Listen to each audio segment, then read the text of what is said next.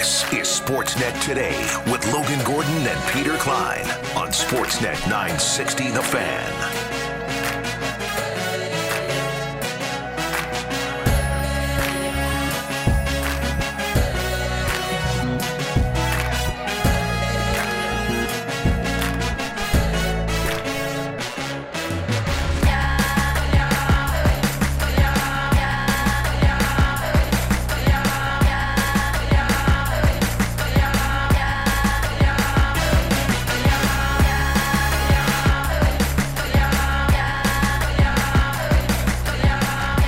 All right, we are back.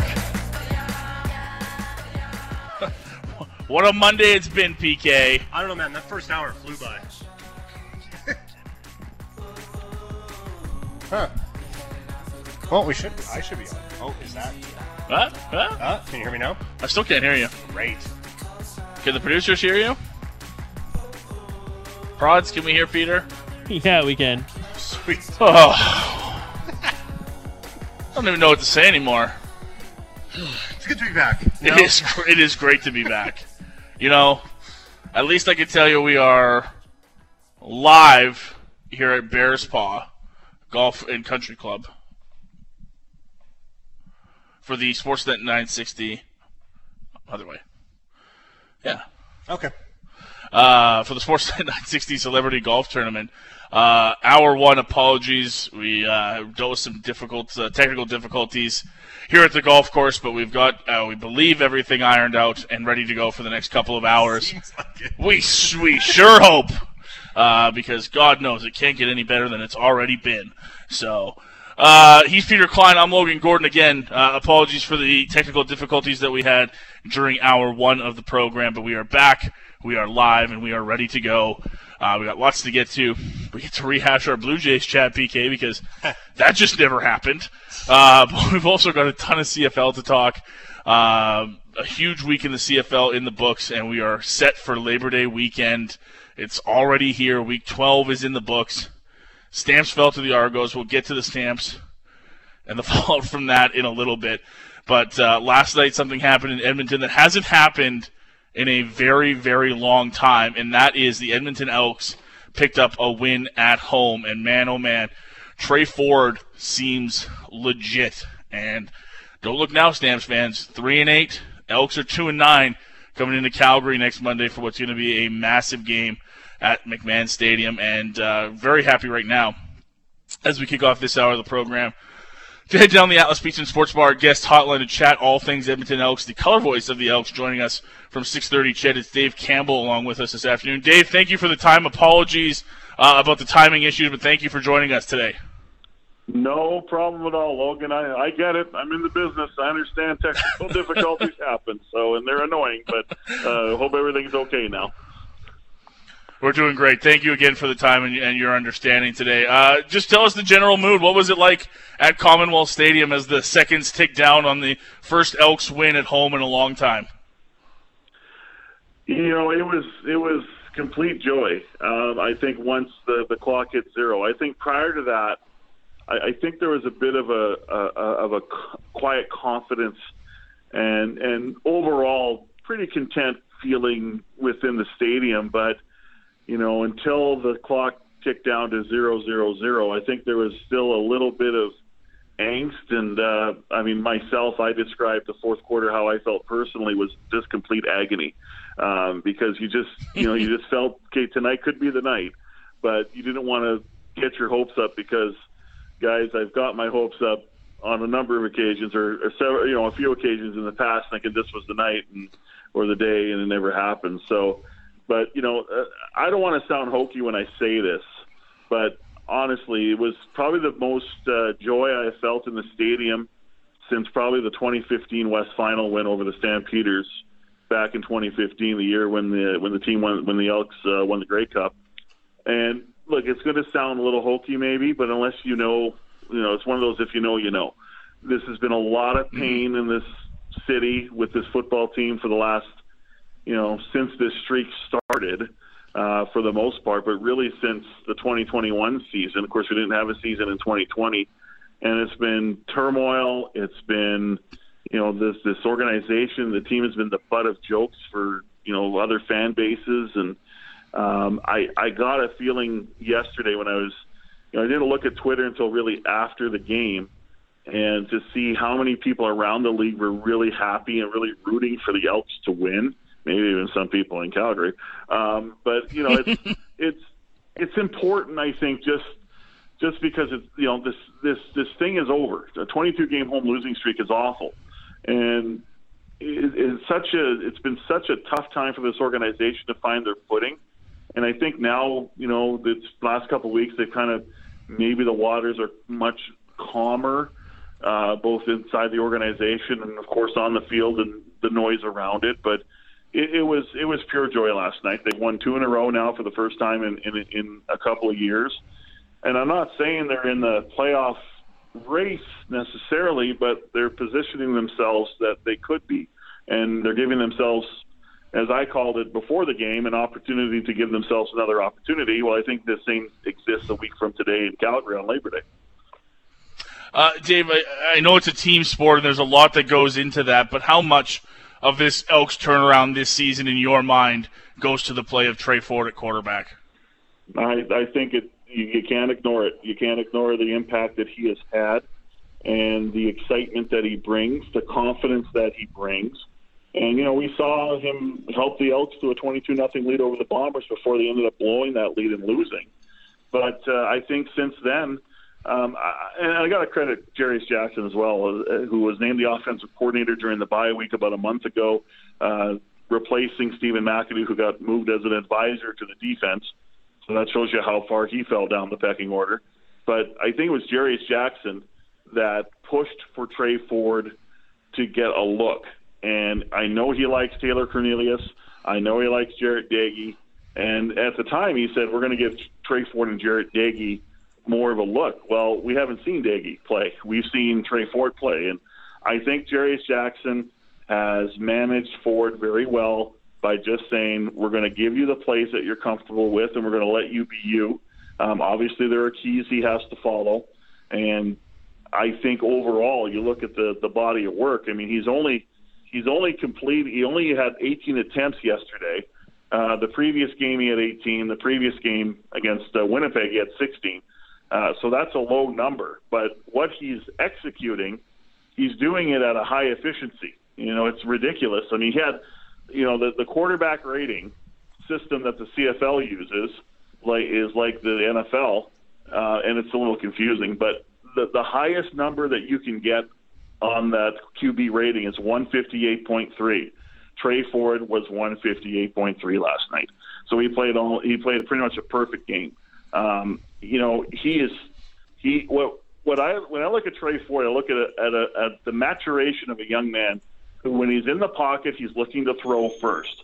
And when he scrambles, and Ottawa made him scramble quite a bit last night. They were really good. They put on some pressure on Trey Ford, and he kept looking downfield, looking to pass.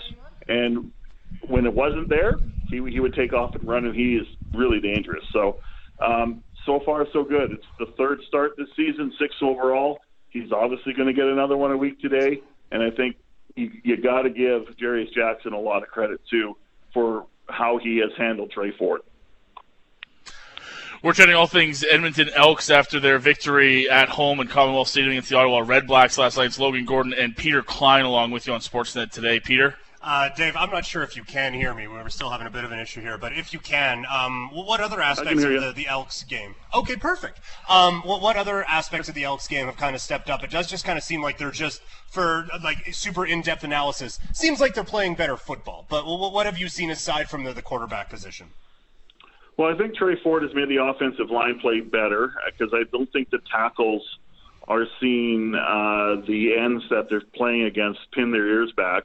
They got to play more of a contained style rush, and that's helping Trey Ford. I think overall, though, his protection has been improved. Last night, was a little tough, but the Ottawa front 6 or front 7, however you want to call it, they played well, especially their front 4. But overall, the O-line has played better. They've played a lot better in the run game. They've gone out and been able to attack opposing front 4s. And you look at last night's game, Ottawa is the number one team in run defense. They allow about 69 yards per game. Well, Trey Ford and Kevin Brown individually eclipse that number. So they found a way to really exploit the Red Blacks in an area where they're really, really good. On defense, they got some pressure in the second half on Dustin Crum. I didn't think they did a good enough job in the first half, but overall their pressure on the quarterback has been much better. Coming into last night's game, they had 14 sacks in 3 games. AC Leonard has played well. Jake Serezna's kind of back to his old form of last year. Their linebacking core with Niles Morgan, he's really stepped up in the last couple of games. Their young secondary, can frustrate you because sometimes they do give up the big play and they're in the wrong area, but more and more they're starting to play better. It's just they have a tendency to give up the big play, maybe a little bit too much. But, last night, even when they kind of let the Red Blacks off the canvas a little bit, they didn't get rattled. They didn't lose their composure. They didn't, let the negative kind of define the rest of the game for them. They just stood with it, and that's important. So, special teams probably isn't their best area. Dean Faithful isn't allowed to kick any long field goals, really. But, last night, if, he was 2 for 2, he should have been 3 for 3 if it wasn't for, either, I don't know how to say it. The Elks weren't all that disciplined, but also it was a very interestingly officiated game by Ben Major and his crew. But, the special teams, it's not killing them right now. The return game's not too bad. The punt game with Jake Julian is not too bad. Their cover units they're treading water, but I think overall that it's the confidence. It's a young football team starting to figure it out and learning from their mistakes and not really thinking about when something goes wrong. Oh my goodness, it's just going to keep unraveling. So they're kind of finding a way to steady the ship, and I think that's really important. Obviously, if we ask the team what would mean success the rest of the way, it would be, 7-game win streak and an improbable run into the postseason where we take the Grey Cup. But for you, what are you looking for from this group over the back part of the season as we get into all of the games that really count post-Labor Day? Yeah, it's hard to know. 7-game win streak would be lovely, but we got to be realistic here, right? But again, they're looking like a football team that looks dangerous to play now, right? And, they're not the free space on the bingo card, even though I hate that phrase because I don't think any team really is. But they're looking like a dangerous team. So 7 games left. Can they win 5? Can they win 5 of the remaining 7? Would that get them into the playoffs? I don't know. But it would probably show, if they win 5 of the last 7 games, that means they would have won 7 of the last 9 games, and that's a pretty good record down the stretch. So, it's hard to know, right? It's hard to know what success is now because they're 2-9. But I would say keep winning. If you can keep the success up, everyone looks at the Stampeders as hey, there's a chance to win both games. Well, the Stampeders should look at the Elks and think the same way, right? So you got to think, okay, split is probably the best case scenario here, or the most realistic scenario. But you never know now. But I would say the Elks they just have to keep playing the way they are and just continue to improve bit by bit, and that's what I want to see. And hopefully wins come with that. But I just want to see incremental improvements each week, and then we'll see what happens. But, it's hard to define success right now when you started off 0-9, right? But I think what we're seeing the last 2 weeks is what we need to continue to see and a bit more down the stretch. There's been, when you have a start like this, there's going to be noise around a lot of different things, but a lot of talk about the potential future of a Chris Jones. Do you think a couple wins here kind of calms that noise down a little bit? Probably it does, yeah. It looks more like, and it's taken a season and a half for this team to finally look like a Chris Jones coached team, but we're starting to see that now. Even there's some parts in the game against the Bombers where they blew the 22-point lead and lost, where they started to look, more like the team that, is a Chris Jones type team. as far as his future is concerned, I mean, I think that's tied to a couple of things. One, the new president. I mean, Rick Lawlisher is the president and CEO right now, but it's interim, so he's not going to be the permanent president for this team. He's going to help find the permanent president. Who will that be? When will that president be in place? And secondly, the football operations cap is a factor. Now, my understanding, and this is public knowledge, that if the Elks were to let Chris Jones go, that only 1 year of his contract out of the final 2 years would count towards the cap. Now, still, I mean, that's great, but still, that creates an issue, I believe. And plus, there's 3 assistant coaches on his staff, and Jarius Jackson, Stephen McAdoo, and Marcus Howell, who's the receivers coach. They have a contract for 2024. And I know there's going to be a discussion led by Rick Lawlisher about the punitive nature of the ops cap. And is there something that they can do, not just for the Elks, but for every team in the league, to not make it so punitive if you want to make a change within your coaching staff, so or your general manager even. So it's a hard question to answer right now. I would say at the moment that talk is really quieted down because I think people like what they see. And if they keep seeing more of what they've seen over the last 2 or 3 games, then that talk's really going to go away. Dave, just as I asked you about Trey Ford on the offense, I'd love to ask you about a guy like A.C. Leonard on the defense and what he's meant. Obviously, the versatility for him to be able to go and catch passes is phenomenal, but the guy's got a motor. He's a tackling machine. He just seems to be really the heartbeat of that Elks defense. Is that the same sense you get up close and personal watching this team as often as you do? Yeah, I would say now that Lucius Purifoy is out for the year with the calf injury, I'd say A.C. Leonard's a good candidate as that one player on defense who's kind of their heartbeat. Maybe Niles Morgan is the other one. But A.C. Leonard started off slow. His first 4 games were not very good. And then he goes back to Saskatchewan on July 6th and gets the sack trick.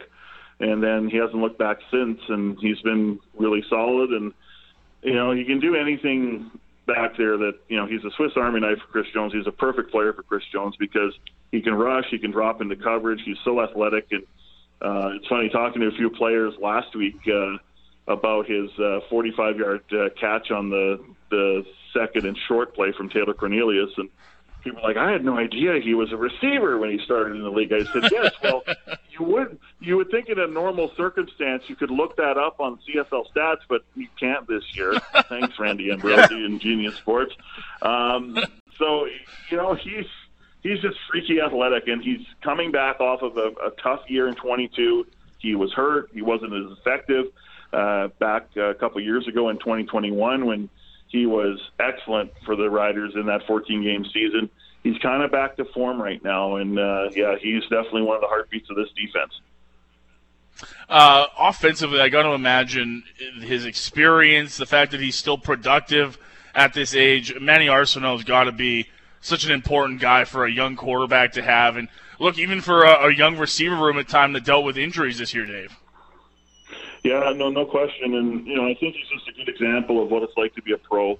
He's been a pro football player for 14 years, and that includes the NFL, and that includes the Frisco Fighters of the Indoor Football League in 2021 when he was out of the CFL. He just is just such a great mentor, and I think someone to look up to and a leader in the offense and in that room. And, he knows he's not Eugene Lewis, and he's not Stephen Dunbar, and he's not Dylan Mitchell or, a Kyron Moore, or even, you look at a young Gavin Cobb, one, a very good Canadian receiver. He knows he's not that type of player anymore. But what he is he's going to bring his lunch pail to work every day. He's going to work very hard. And you look yesterday, he had 3 catches for 42 yards, but he had a couple second down conversions that were really important to the Elks to keep drives alive. And you look at now he's over 9,000 receiving for his career, so he's moving up the chart. He's in the top 30 all-time in the CFL. And I don't know, we were kind of talking on the broadcast, Morley Scott and I were going, do you bring him back next year? And I'm like, well, that's kind of up to Manny, I think, because I think if you're an organization, you know what Manny Arsenault brings to the table. And I think he's important for so many reasons. And look, he's their fifth receiver right now, so he's not going to play every snap, but he's going to play a lot of snaps, but he's going to work hard on every snap. And he's been a really good mentor and a good example of what a pro has to do to be successful, even at his age. And don't ever bring up his age, because if you do that, he will definitely tell you that age is just a number, and he's definitely proving it. Dave, before we let you go here, I'm curious, win or lose upcoming Monday, Labor Day, against the Calgary Stampeders, do you feel like there's going to be a renewed vibe or a renewed sense of optimism around Commonwealth Stadium when we get back to Edmonton for the Labor Day rematch? Well, what was lacking, I go back to last season, even the year before, is, what's the reason to get excited for the Edmonton Elks? They didn't really have that player. And they kind of had it last year when Kevin Brown came in to the league, and then when Dylan Mitchell came in as well, and they had really good second halves. But, even this year, you're like, what's there to look forward to? Well, then Trey Ford shows up, and he was here the whole time, and just, didn't play. But then when he finally got his opportunity, you look at how he plays, and that will get people off their feet, and that'll get people excited. That'll get people wanting to buy tickets and come to the park. So it makes Labor Day very intriguing now. It really does. And I think, we're talking about, two teams that have a combined 5 wins. But if you look at the recent history with the Elks, Trey Ford gives you a reason to get excited.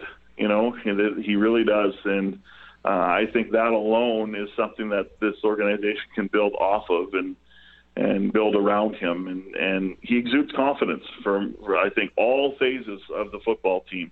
And I think that's what makes, the next couple of games really, really interesting. And not only that, the standings are a reality as well. And it's too bad. We've seen what Labor Day rematches or Labor Day series, classic and rematches with the two teams that are, Edmonton and Calgary are fighting for first or second. This is much different, but I think Trey Ford has brought in a lot of intrigue and excitement to this Labor Day series coming up.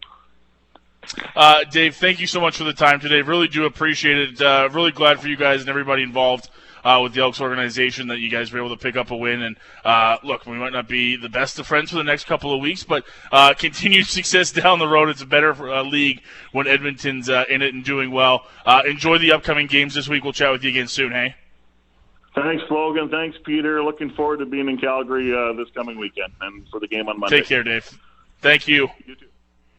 Bye now. Dave Campbell joining us, the color analyst on 630 Ched, our pals up in Edmonton, calling the Elks games. And dude, I think he said it best at the end there. Trey Ford's got to be a reason to be excited about this team, PK. Yeah. And I said this, I think I tweeted it out a couple weeks ago, and it's not even just me tooting my own horn about a somewhat smart tweet.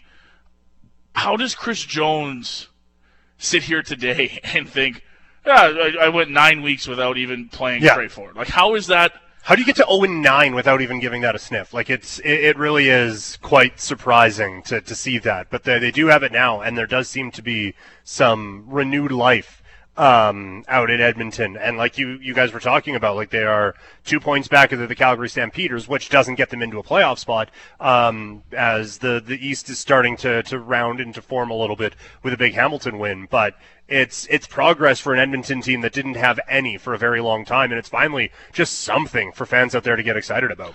Yeah, and look, I'm not going to try to sell you on back-to-back Labor Day matchups with teams that have a combined 5 wins on the season as what Labor Day was when Ricky Ray and Henry Burris were going up against each other 10, 15 years ago. But I do think it's added, if it hasn't added excitement for fans, it's added pressure for the players, and I do think we're going to see some of that come out over these next 2 games, because if you're Edmonton, you haven't sniffed a chance at climbing over any team all season long, and if you're the Stampeders, this tumble turns into a landslide down a cliff if you lose the next 2 to your division rival, your provincial rival who hasn't won games in forever. All of a sudden your season goes from really bad to really, really, really bad. Yeah, to a disaster. Yeah, there's a ton of intrigue in this, and I'm really looking forward to these next 2 games between Calgary and the Edmonton Elks. We've got plenty of other CFL storylines to focus on. We're going to jump around the CFL. We'll talk a little bit of Elks, but mostly around the rest of the league next as our CFL Power Hour continues here on Sportsnet today. He's Peter Klein. I'm Logan Gordon. John Hodge from 3 Down Nation joins us to chat all things Week 12 in the CFL. That's next. This is Sportsnet Today here on Sportsnet 960, The Fan. Welcome back to Sportsnet Today. Logan Gordon, Peter Klein along with you. Klein, we're officially at that time of the year when it comes to the CFL. Yes. Labor Day weekend is here. BC Montreal, round 1, Riders Bombers, Battle of Ontario with the Ticats and the Argos, and of course a week from today, the Elks and the Stampeders from McMahon Stadium. That after what was a very intriguing Week 12, and to help us break it all down, very happy to go down the Atlas Pizza and Sports Bar guest hotline, welcoming our pal from 3 Down Nation, John Hodge, who joins us this afternoon. Johnny, how are you, pal? Doing great. Thanks for having me. Always appreciate the time, John. Obviously, Week 12's headline is probably going to be the end of the curse of Commonwealth Stadium for the Edmonton Elks. What did you make of Trey Ford and his crew up there in Edmonton finally ending that long losing streak at home? Well, it was fantastic. And, I mean, I realize that I'm on Calgary radio. So I'm sure there are Stamps fans listening who are maybe not as enthralled. But outside of the most diehard of diehard Calgary Stampeder fans, I can't think of anybody who wasn't smiling, at the end of that game last night. It's a win that those fans deserve. Like, as much as fans at Edmonton were spoiled during the late 70s, early 80s, it was this dominant juggernaut team on and off the field, setting the pace for the rest of the league on the business side, winning 5 championships in a row, all that stuff. The inverse of that has bitten this team terribly over the last few seasons. I mean, to go almost 4 calendar years without a home win, almost doubling the previous long losing streak, is just mind-boggling. And not only did they get a win, they got their second straight win. They put up almost 500 yards of offense, and what Trey Ford is doing is simply sensational. Like, he's drawing comparisons to a lot of great players. I've heard the Warren Moon comparison.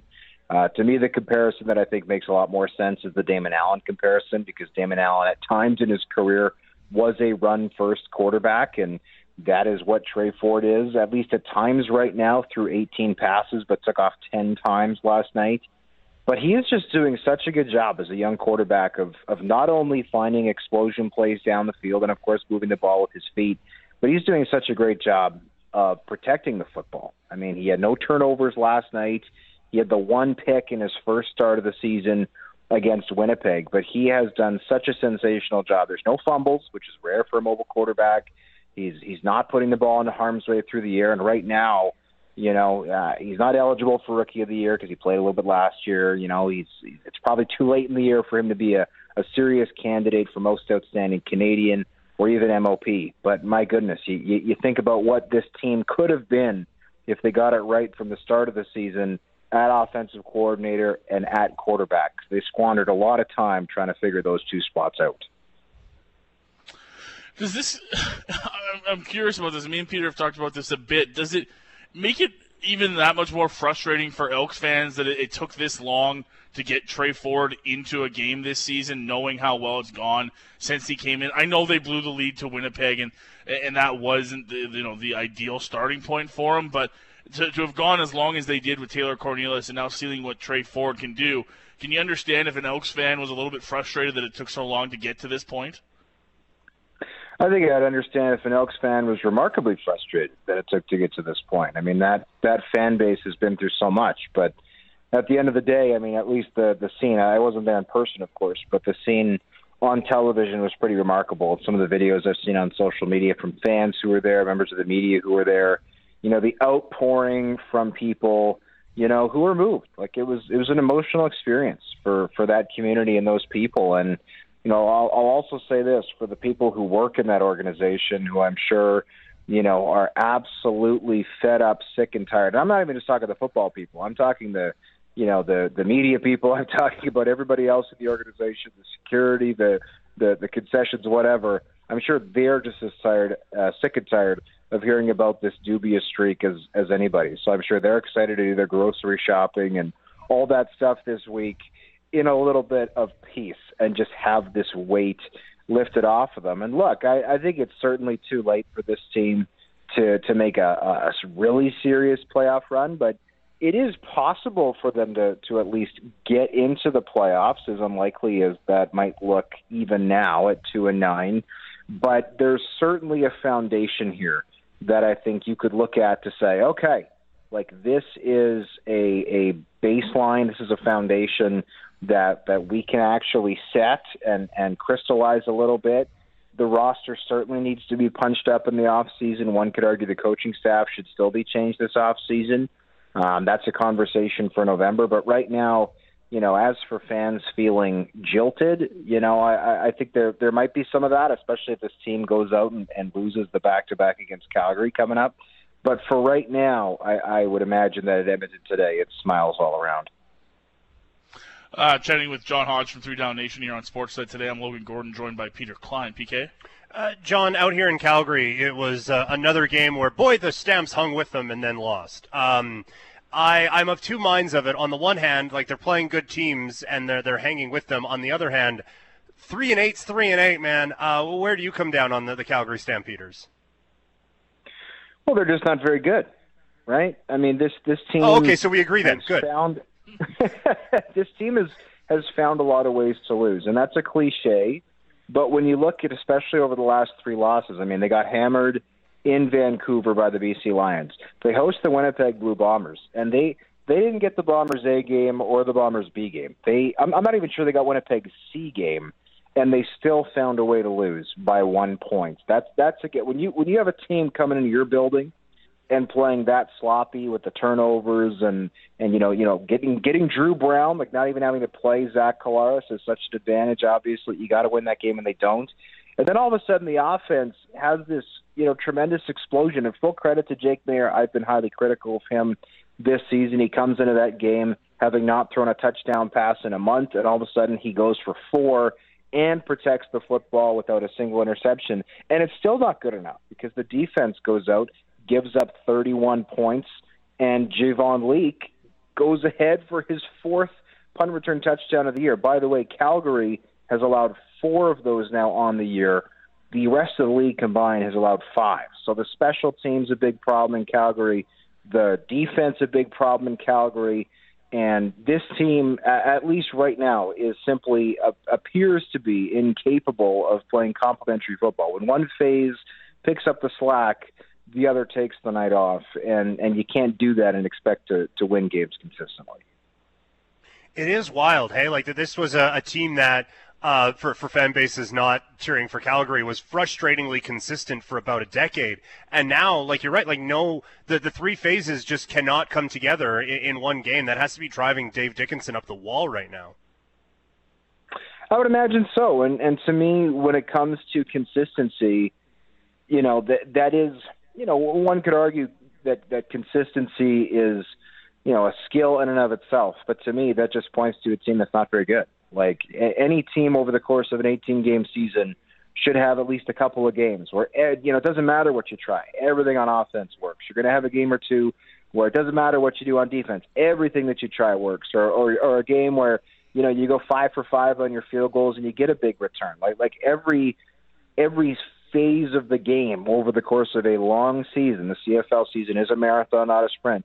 You're bound to get, right, 1 or 2 really good performances, even the bad teams. What the good teams are able to do is, first of all, maximize those games, but then when you're not at your A-plus game, you're able to slog it out and fight it out. And again, that game 2 weeks ago in Calgary is a perfect example. They had the Winnipeg Blue Bombers looking like, the Winnipeg Blue Bombers of a decade ago, right? We were talking about how good Calgary was 10 years ago.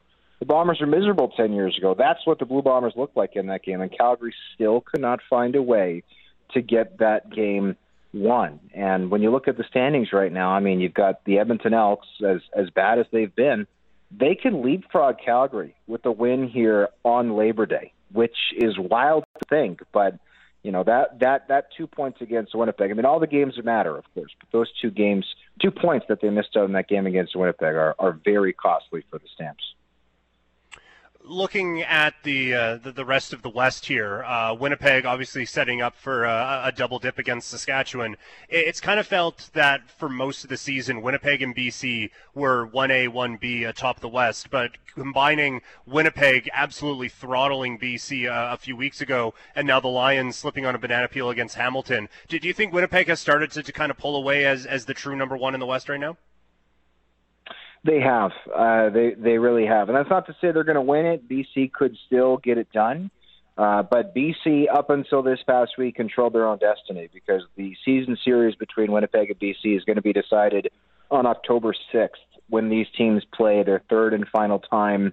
They've played twice so far this season and split those 2 games at IG Field. So up until this past game, BC had their own destiny in their own control, and that is no longer the case. They're now officially going to need to be 1 game better than Winnipeg outside of that contest to try to get the top spot in the West. And there are certain places in the CFL where I don't think home field advantage is a huge deal, right? Like if you're, Toronto, obviously we know the crowds have not been huge there, but Toronto's also close enough that if you're a Ticats fan, you want to make the trip. Or if you're an Argos fan, you want to make the trip to Hamilton, right? It's pretty easy to get there. Out here in the West, home field advantage is huge, not only because the buildings, at least in some CFL cities out West, have been packed, but also just that logistics of travel. And the BC Lions, I'm sure if you put them to a lie detector test, would say, we absolutely, desperately do not want to go to Winnipeg in November. Reason number 1, nobody wants to go to Winnipeg in November. I can say that. I live here. It's cold.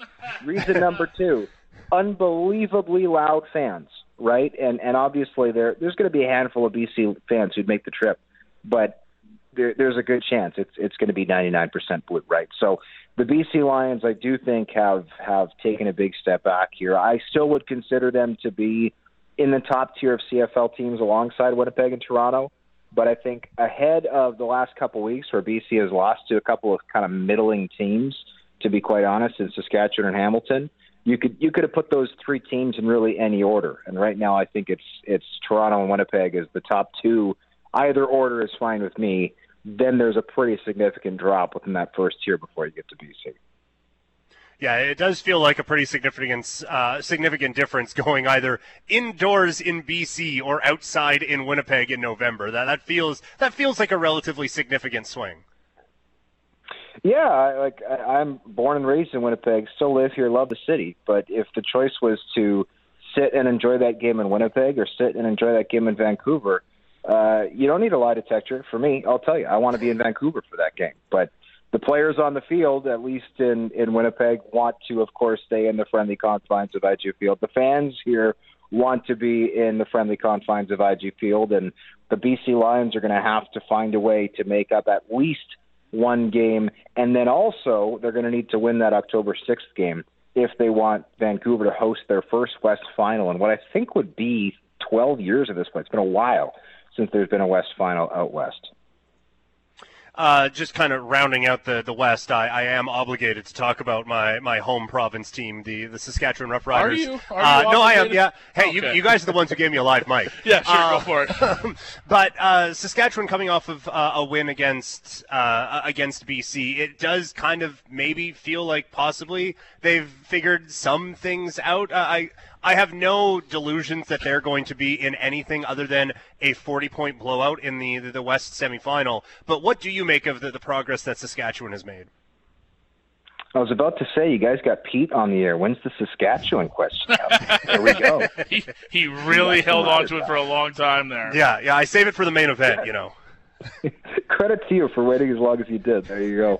I mean, you have to be impressed by that win over BC. I mean, I don't think a lot of people had much faith at all that the Riders could win that game. They were 10-point underdogs for that contest. You got your third-string quarterback out there, and Jake Dolagala. I don't think anybody in pro football expects to win with their third-string quarterback in the game. I mean, I suppose that's technically what Edmonton's doing right now, but that's only because they, for reasons known only to Chris Jones, put their best quarterback as their third-string quarterback to start the year. But, I mean, look, Saskatchewan, I'll say this. Historically on Labor Day, the Riders have been next to unbeatable. And it hasn't mattered who's been under center for that team, right?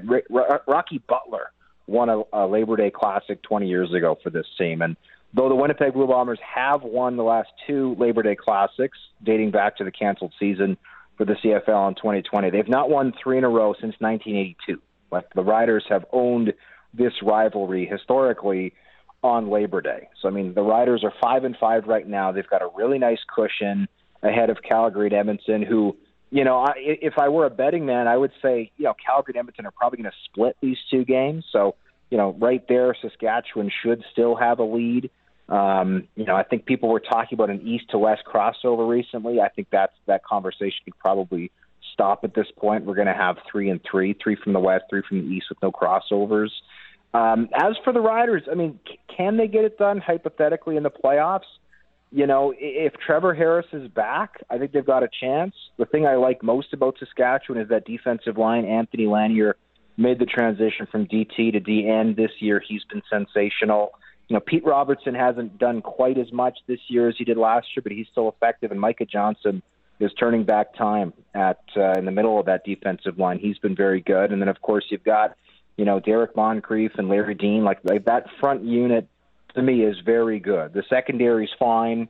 You know, Nick Marshall's kind of boomer bust. And then in the receiving core, they've really had some of these young guys step up, like Sam Emelis, a guy who I don't think anybody outside of Saskatchewan and maybe his own family had heard of coming into this season, has been absolutely sensational. Like, don't get me wrong, good receiver in college, but like did not light it up in Louisiana Tech and is now lighting it up in the CFL. That's sensational. Then Sean Bain, of course, has been great, and Kean Schaefer-Baker's back. So, Pete, I got to say, the Riders, I think they're in tough to make noise in the playoffs, as you alluded to, but if they get Trevor Harris back or if Jake Dolegala, blows the doors off and just is sensational, I don't hate them to have an upset or 2 in the postseason. I could see it. Crazier things have happened.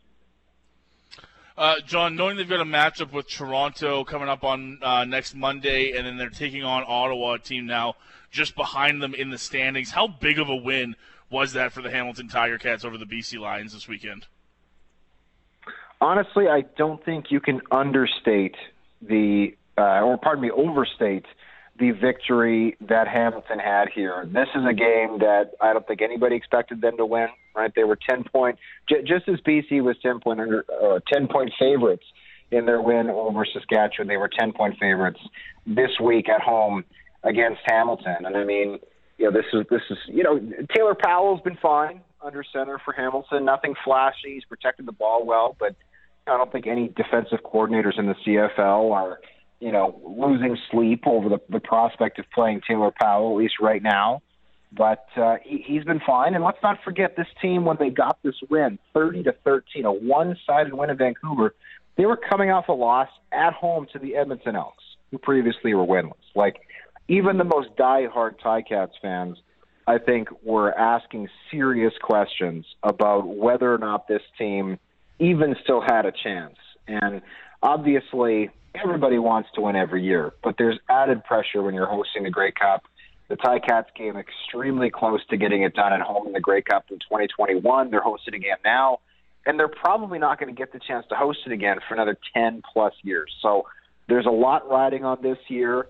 At 3-6 coming into this week, again, I think there was a lot of fans, rightfully so, who were considering writing this team off, and to me, they bought a couple of weeks. At least for right now. We have to remember they've got the Toronto Argonauts on Labor Day. That's going to be an extremely tough matchup. But if they can get through that one, they've got Ottawa the next week, and then who knows? The Red Blacks have stubbed their toe 5 games in a row. They've been poor.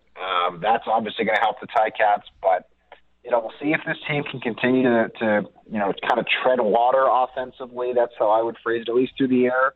James Butler was great, I thought. They haven't been able to run the ball like that consistently, but, lots to like from the Ticats this week. And again, I don't think you can overstate how badly they needed that game, if nothing else.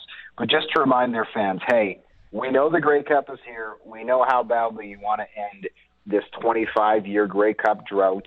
We're still here. We're still working. and we're trying to get it fixed. And the team is far from fixed, but they're showing signs of life, and that's more than you could say from the previous week when they lost to Edmonton. John, always appreciate the time. Thank you for hopping on with us today. Enjoy Labor Day weekend. It's one of the best in the CFL. We'll chat with you again soon, pal. Thanks. Anytime. Thank you. John Hodge joining us from 3 Down Nation down the Atlas Pizza and Sports Bar guest hotline. And yes, starts on Saturday with BC and Montreal, that classic matchup, PK, followed by Winnipeg and Saskatchewan on Sunday, and then the Monday doubleheader, Battle of Ontario, Ticats, Argos, and then the Elks into Calgary to take on the Stampeders. Take out your Saskatchewan bias for a second. What's the biggest game in Week 13 for the CFL? Oh, wow. Honestly, it might be the game that doesn't really factor into the Labor Day stuff with BC against Montreal. You have the Alouettes who are trying to kind of separate themselves from Hamilton and Ottawa and appear to have successfully done so. And now they are, albeit with a game in hand, but just 4 points back of Toronto for top spot in the East Division. And you see on the other side, BC, they are going into a weekend and a couple of weekends here where I think, while John was maybe helping me out a little bit with optimism around Saskatchewan, smart money says Winnipeg's going to go 2-0 in their next couple of games, so BC has to try to keep pace as best as they can. So I think that is a huge game for both second-place teams. Like, obviously, the rivalry games are a whole lot of fun, and out here in Calgary, it means a whole lot, but I think in the grand scape of the league, as I stumble over my words, a fifth-place team potentially catching a fourth-place team doesn't really have the same merit, but I think BC and Montreal both have a lot to play for here down the stretch to kind of, for Montreal, try to move into that big tier, and for BC to try to stay into that top tier, atop the CFL. He's Peter Klein. I'm Logan Gordon. We are here live at the Bears Paw Golf and Country Club for the Sportsnet 960 Celebrity Golf Tournament. Having a great afternoon out here. It is gorgeous weather. We're got a perfect view of the 10th tee. We're watching everybody tee off onto the outstanding course here at Bears Paw. We've been treated like kings and queens, which is honestly more than we probably deserve. But thank you to all the great people here at Bears Paw for putting us up today. Really enjoying it. We'll try to we'll tell you more about the afternoon, and really this is the kickoff for us, PK, into what's going to be a very busy fall as hockey is just around the corner here on Sportsnet 960, The Fan.